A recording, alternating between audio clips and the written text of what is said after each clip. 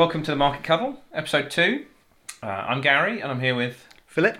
And today on this finance and investing podcast, we're going to talk about debt and investment and whether we should be focusing on paying off debt before we invest, or maybe both. So Philip, let's start with debt. What's your view on debt that we're carrying and whether we should be getting rid of that before we start our investment journey? Well, I think the first thing we should open up and introduce to the audience is there's lots of types of debt, of which you might be able to say some are better debt than other debts. Okay, so are you saying there's good debt and bad debt? Yes. So, if you put it this way, you could class, let's take the extreme case of bad debt. Payday loans, really high interest rate credit card bills, say 30%, that sort of thing, as being the bad end. And then you say good debt, stuff like mortgages or asset-backed loans where the interest rates are very low comparison, relative. Okay, so I guess what you're saying there is bad debt is bad and good debt isn't quite as bad. Yes. Effectively, what we're saying here is bad debt is extremely expensive debt. Good debt is not anywhere near as expensive debt. And if we define it that way, it probably helps. Okay, so the debt that we really want to avoid then is those high interest rate debt, and maybe not get that accumulated in the first place. But there's surely some of this debt we can't really avoid. Yes, there is. So you're quite right there. I mean, ideally you want to avoid payday loans or really high credit card debt, although sometimes that might be necessary, but you want to minimise that length of time. So the other one is then you'll have stuff like, if you want to buy a house, you're almost certainly going to have to get a mortgage to be able to afford it. So therefore you have to take on that debt. But it's spread over a long period of time. The interest rates on that are quite low because it's secured against that property if you default. But there are some cases there where you go, and there's other types of debt you can have problematic. An example would be, say your car breaks down and suddenly you're going, well, I've got to repair it or I've got to replace it. Do you have any spare savings around that can suddenly do it, or suddenly go, oh no, that's where I've got to use the credit card to pay for it, or heaven to bid, even worse, I've got to use a payday loan company to pay for it. The boiler's broken down, I've got to pay for it. That's a sort of emergency debt. If you can avoid that, great. If you can't, well, maybe you'll have to do that. But then you want to get rid of that debt and pay it off as quickly as possible. Not necessarily pump it all into your mortgage, for example, or pump it into investments. You want to get rid of you want to pay down the high cost debt first. Okay, so I mean, people talk about having a rainy day fund, and I guess if you don't have a rainy day fund, i.e. some money in the bank to pay for those things that break and everything, lots of things do, as you've said. So you could pay off that debt as quickly as you can to avoid interest payments. Yes. So, as I say, we didn't want to necessarily go down a rabbit hole in terms of talking about credit cards and various things today. So if we focus in on the good debt, we've talked about mortgages just briefly there. We're saying that that's an okay type of debt. You could consider it as debt you've taken on to invest. It's part of there that you're using it to buy a house that you're going to live in. Okay. And in episode 1, I think we talked briefly about certainly our views on whether to buy property or invest in other things. Let's assume you do need to get a deposit together to be able to get a mortgage. But let's assume you've got your mortgage because you've saved to get a deposit. With the money, let's say you have spare money at the end of the month. So you've paid your mortgage payment. Let's go and put some money in the stock market or into bonds or some sort of investment vehicle that allows you then to get a return on that money. Is that the best thing to be doing with that money? Not necessarily. The best analogy I can give, if you remember sometimes in films you have the pyramid of champagne glasses and they fill up at the top and it cascades down. If you think that about some of your investments. So first thing you want to do is you want to have your rainy day fund. And this rainy day fund is there purely to say, something breaks, I don't have to borrow to get it fixed. But the reason for that is going, you're not going to get much interest on it because it's as liquid a saving scheme as you can find. So it's probably with a bank. If you then consider, once you've topped that up to a certain amount, the next one down, I can lock it up a bit because if something goes wrong, I take the money out of the rainy day fund and then I re-top that back up. So then when you're moving on to the next one, you're going, now that's an interesting one. Do I want to invest in the stock market or buy bonds or have another savings account, or do I want to pay down my debt or my mortgage? But I would say is once you've got your rainy day fund done first, then start thinking about that. And then it comes down to maybe different circumstances. Here you could be saying, there is a lot to be said about paying down your debt early if you can. It gives you more flexibility in the future. You'll actually make bigger savings in the future by every extra pound you pay in now compared to what it'll cost you later on. By reducing your total mortgage term, it can be actually a far better thing than saving than put it into stock market. But it is a balance. Everyone has slightly different circumstances, so it's not always easy to generalise. But that's the point when you want to start thinking about, do I want to do A, pay down my debt in my mortgage, or B, do I want to invest it somewhere else? So I guess if we took the scenario where someone's doesn't have a mortgage, make sure you've got a little bit of cash in the bank to pay for those unforeseen things. Do we have any sense of how much, what's the guidance on that? Is there any kind of, I guess it's a different number for everybody, but is there a number that you've got in your head around people should have? Maybe we can talk in generalised, numbers of months of salary, or rather than, specific numbers. I mean, there's no hard and fast rule here, but some things that have been battered around when you talk to financial advisors and other things is they're going ideally several months worth of salary as your rainy day fund. That sort of then covers the things I've had an expensive bill on the service of my car, I could buy a brand new boiler if the whole thing packs up. It gives you that level of flexibility. Plus, if anything goes wrong when you're employed and your employer goes bust, you have a bit of flexibility. But it's a general rule. Some people save a lot more than that. Some people save less than that. But it gives you a rough idea of maybe the sort of size you might want to consider. Okay, so that sounds good. So let's say 2 to 3 months salary, and then that's kind of a more generalised approach. It means that you can pay your rent, pay your mortgage for a few months before you need to worry about anything. And it's also probably worth considering, in case your employer does go bust, the state system doesn't kick in immediately. So if you've got a month or two's grace because you have your own cash savings, you don't get into big debts while the government systems sort themselves out, because they're not known to be fast. I think, again, looking at episode 1, we talked a little bit about savings accounts and putting the money in the bank. There are accounts out there that can pay a few percent of return on that money, so it's not just sitting there being reduced by inflation, which we did talk about before. True, but it's also worth looking here. Inflation is not the biggest risk for this particular savings pot. So even if you were getting a very low interest rate, the fact that it's instant access is more important than locking it away for 5 years to get you an extra 2%. That's the sort of analogy. It's instant access. If I'm losing against inflation, so be it, because its job primarily is to stop you having to borrow at 30, 40 or 1,000% interest because of an emergency loan. That's what you're trying to prevent here with that savings scheme. So this comes back to the liquidity we were talking about in episode 1. So I just encourage anybody that's not listened to episode 1 to do that, where we go into a bit of detail about your options. So we've talked about that element of having a rainy day fund to avoid these high or bad debt scenarios. Whether you're paying your rent every month and you've got your rainy day fund, or paying your mortgage, whatever you're doing, surely then we can put some money into an investment vehicle that starts to give us money back, right? But yeah, that's exactly the moment when you'd want to consider, because if it's locked up for a year, it's not the end of the world. So let's go back to the mortgage scenario then, Philip. So let's give me. I'm the example in this case. I've got a mortgage. I'm paying that every month. Thankfully, got a little bit of money to do something with outside of the rainy day fund we've talked about. Am I not better off paying down the mortgage? And can I indeed do that? Answer to the second part of the question: can I do that? Yes, you can. Almost all mortgages allow you to overpay to a certain amount. It'll be buried in the details of your mortgage exactly how much you can overpay by. It's only if it's a very discounted fixed term deal there's no option. But it's worthwhile looking at your records and you'll see what you exactly can and can't do. Should I do that? In our current climate, yes.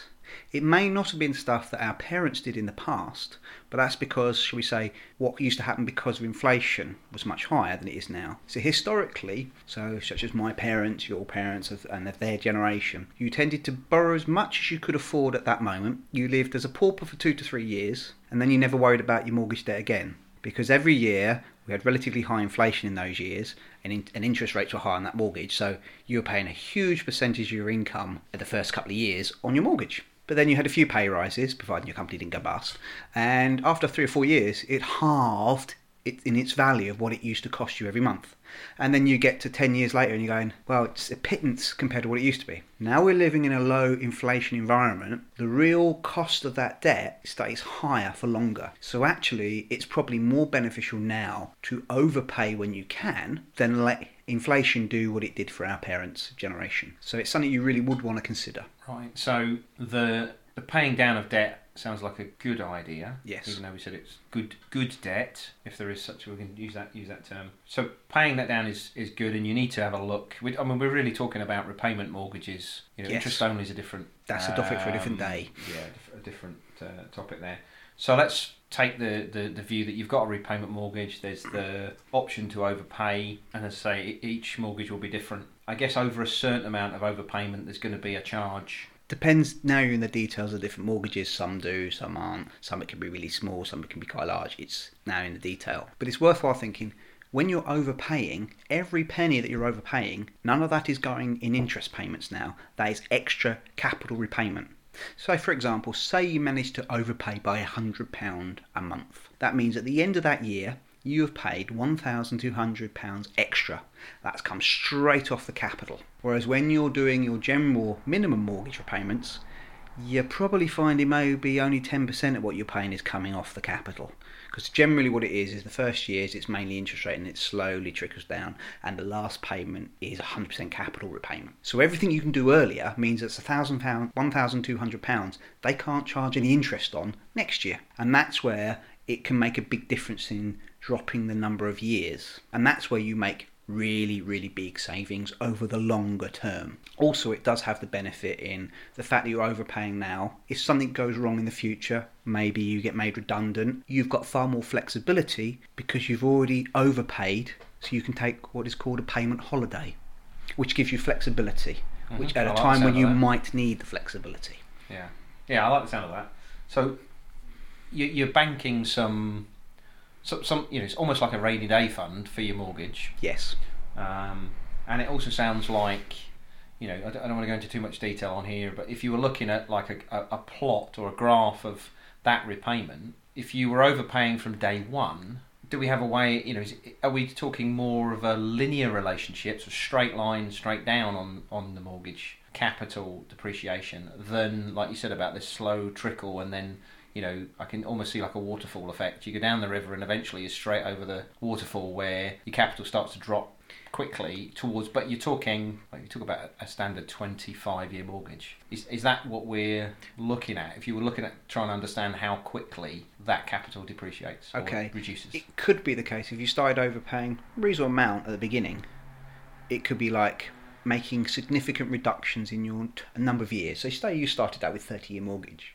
If you really started overpaying right from day one, you could reduce it by 2/3, bring it down to 10 years, or maybe even better. Because it's not just bringing it down that waterfall, it's crashing it down in comparison. It really drops around, and it's not a linear loan.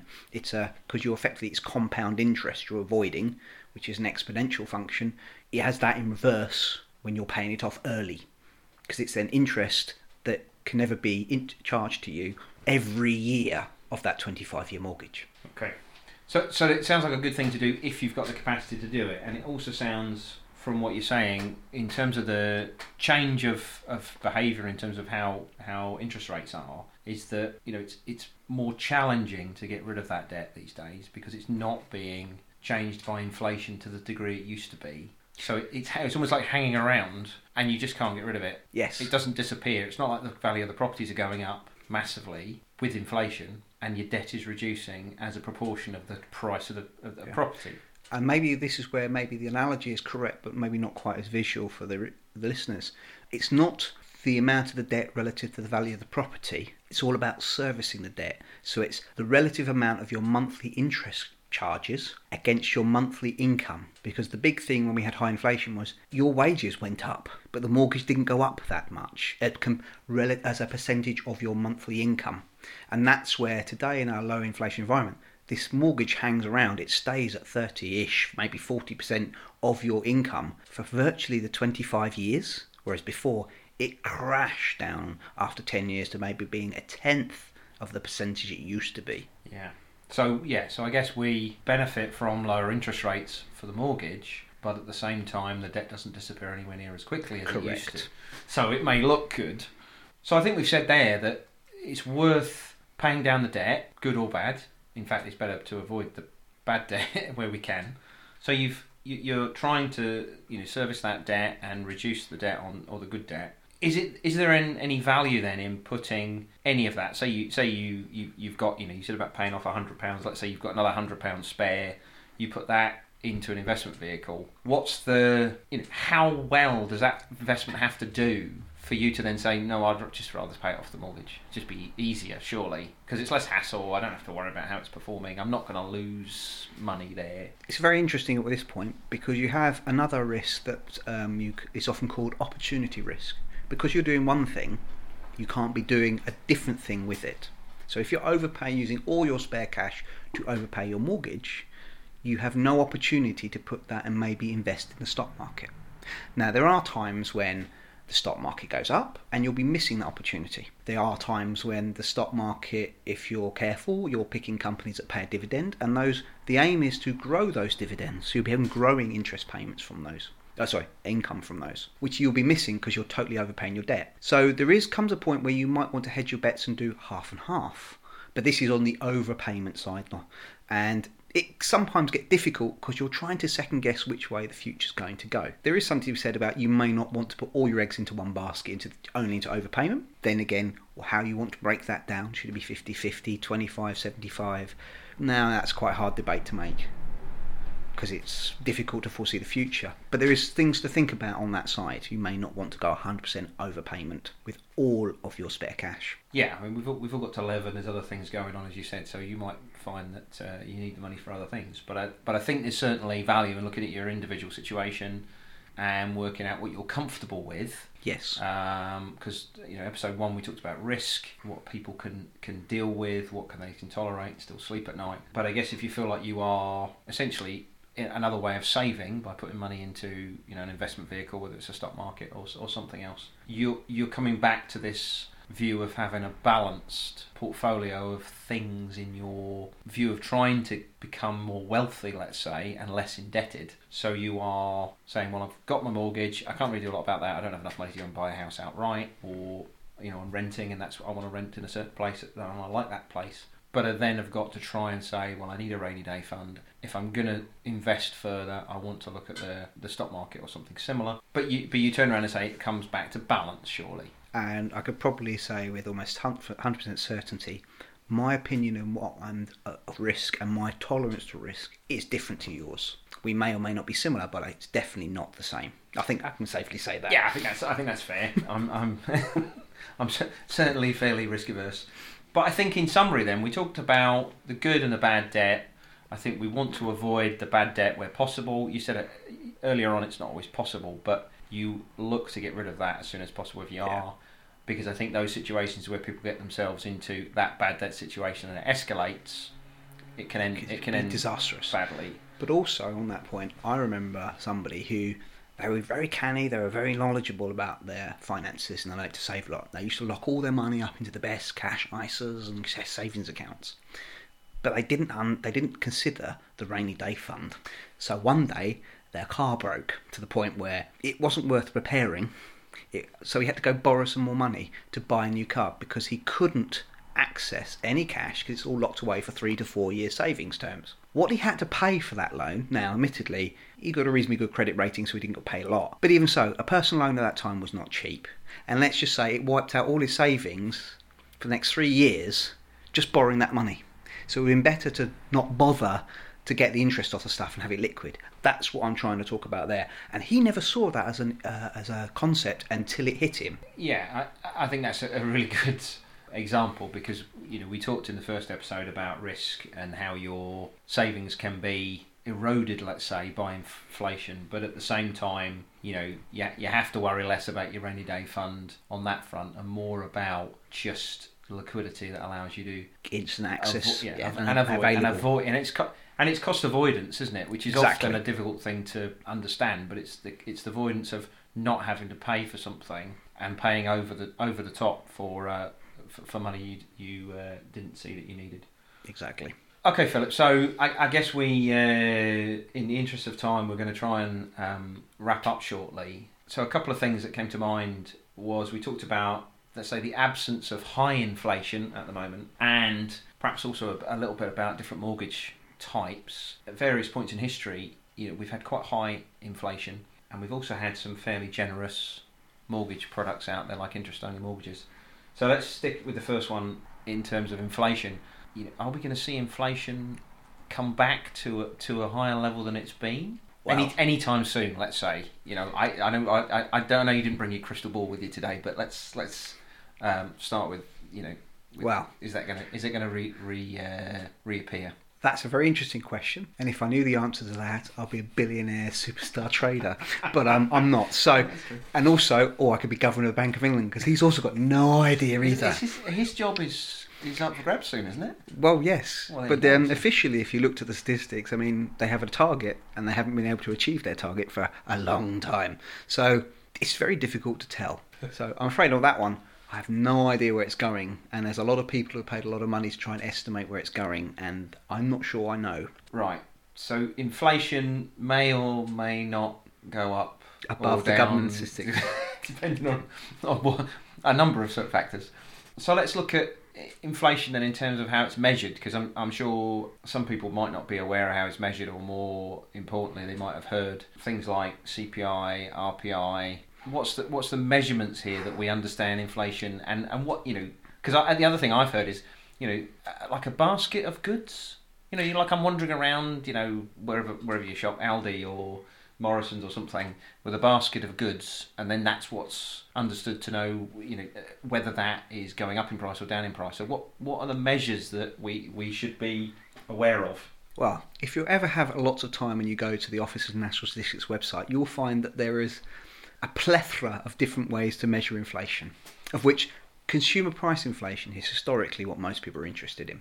Although there are other types of inflation measures they use, such as the GDP deflator for inflation. But that's very esoteric, and we're not economists, so we ignore that for the moment. Let's just go back to the stuff that affects you and I as consumers. So it's the consumer price inflation or wage inflation. Historically, we had retail price index, RPI, as the inflation measure.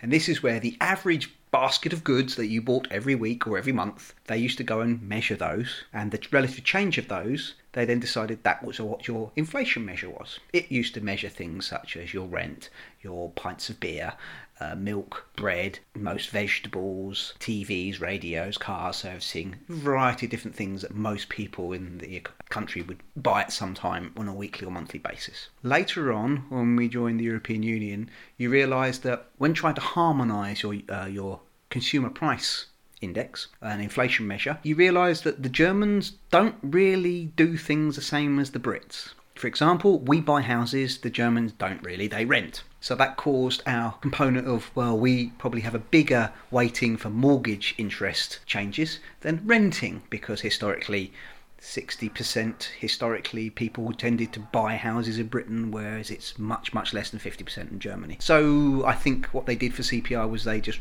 stripped out the mortgage and housing costs, so we could harmonise it across Europe, so we could average it out. But if you look at Britain, for example, you're finding out they're going, actually, housing costs, whether they be mortgages or rent, is a big component of what most people pay on a monthly basis of their wages. Mm-hmm. So actually, what you might be looking at may or may not represent what happens to you. So they've been trying to fix this by having some sort of rent or mortgage element into the consumer price index. I've forgotten what they've called it now, with CPIX or something. But they've tried to coordinate that.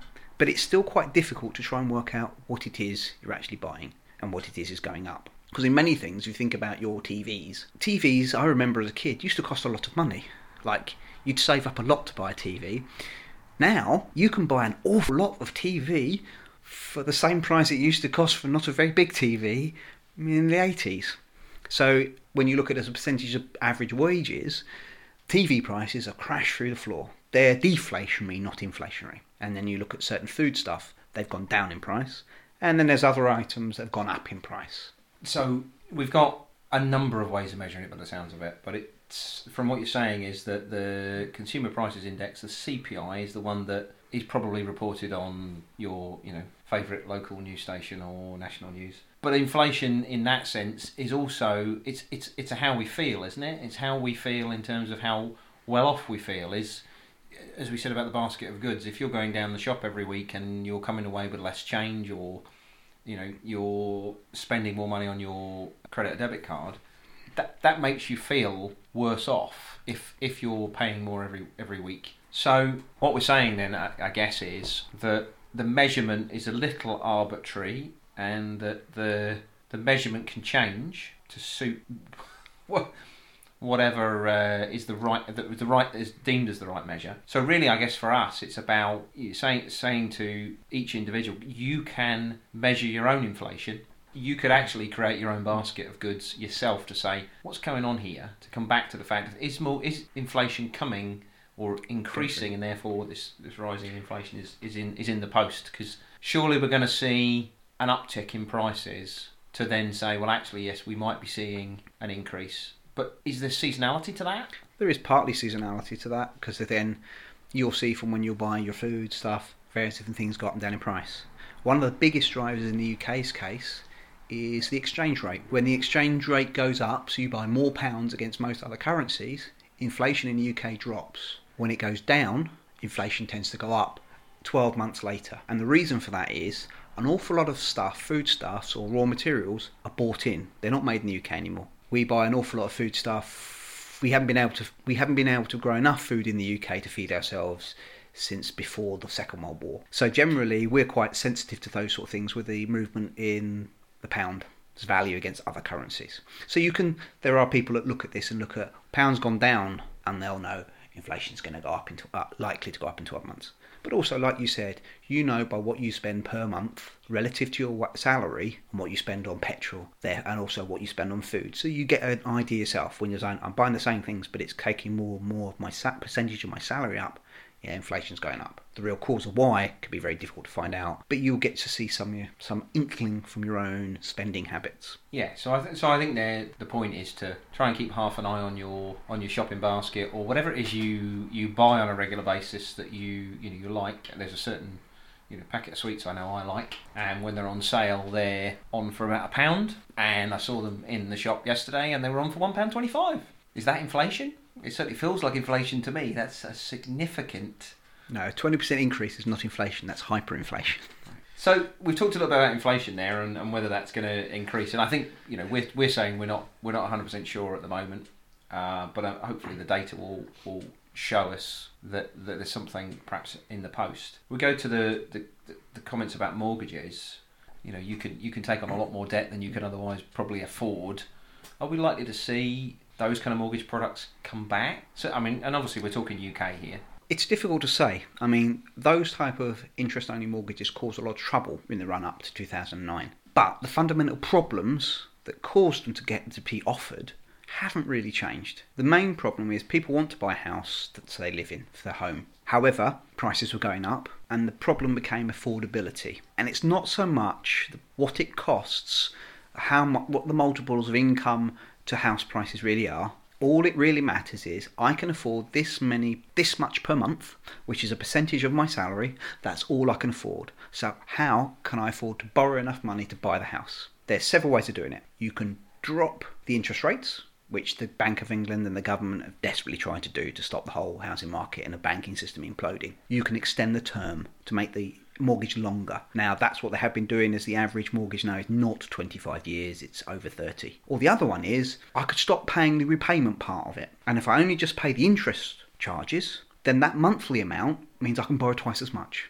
because I can only still hit the same amount of money per month. So there will always be a driver from the financial industry to want to sell those sort of products, because it's all about volume for them, because it's commission based. So they'll want to sell it. How much the Bank of England and the government can rein them in is somewhat political. While we can still feel the pain from the last time it caused it, there will be difficulties in them being allowed to sell many of them. But as that memory fades and the public are not so worried about carnage and the repossessions and so forth that it caused, the politicians will lean on the banks to offer them to stop the Bank of England preventing the banks from offering those sort of products. But it's worth remembering, with those products, you're only paying the interest. At the end of it, you sell the house or use some other saving vehicle to pay off the debt. And if you happen to sell the house for less than what you borrowed for, you've got to find that. So all you're really doing is kicking the can down the road, hoping you can roll the debt over, remortgage. There is no repayment side to it. So it can be a big disaster waiting to happen because it assumes, well, I'm just going to double the value of my house price. So I'll pay it off at the end when I sell it. Right, so but in that scenario then, we're talking about a situation where if we get inflation back and, as you said, people are more relaxed about the mortgage products that are on offer, interest only would be quite good, right? Because earlier on we said, I say good because I'm trying to play devil's advocate here, or at least be the positive side of that. The property goes up in price, albeit with inflation, but let's say, so we're not talking about real values here, but it goes up and it's worth more, so that shrinks, your debt is shrinking relative to the house price.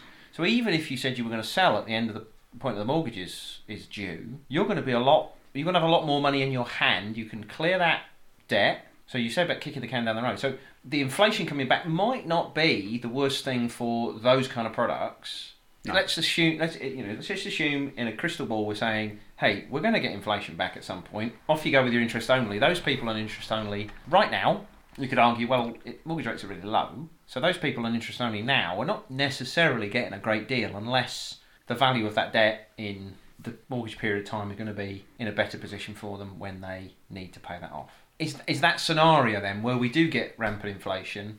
Are those mortgage products going to be, and we're talking hypothetically here, the house price going up? Is that just going to be a better way of borrowing the good debt that we talked about earlier on? It's very difficult to say because unfortunately this is a 25-year gamble, and because of the length of time, it's a one chance gamble. Now, interest-only mortgages caused a lot of trouble in the late 80s, early 90s, where they were attached to endowment policies that didn't pay up.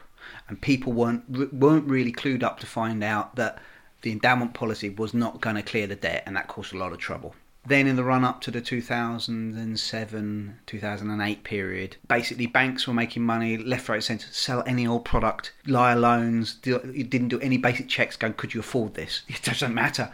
There's only one, prices for houses only go up. But historically, houses don't. Now, in recently history, for most of our generation and my parents' generation, yeah, it's been a one-way street with a few blips. You go back longer, there are decades when houses did nothing.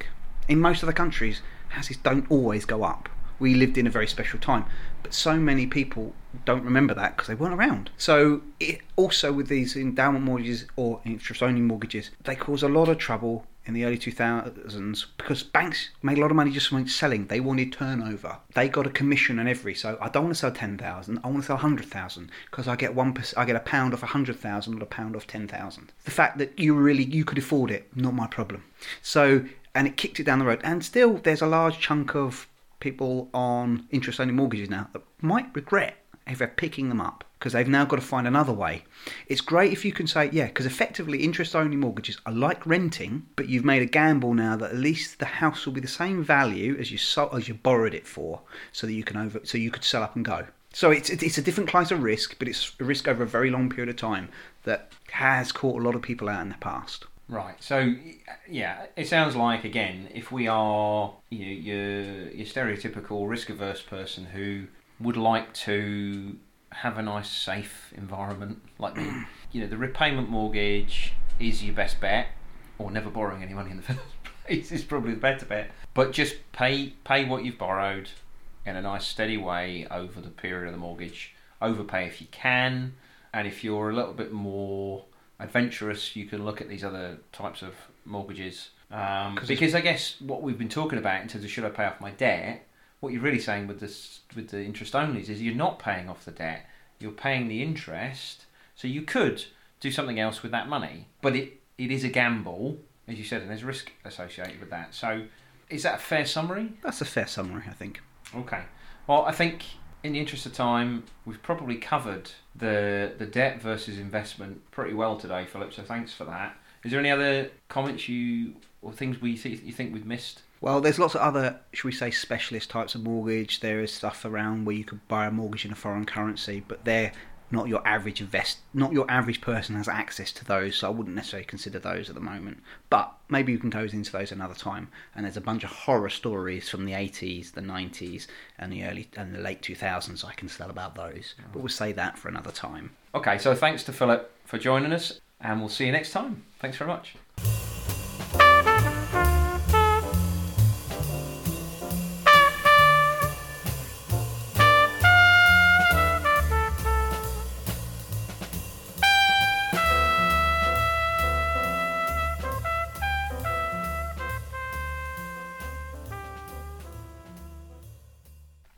This programme has been presented for information and educational purposes only.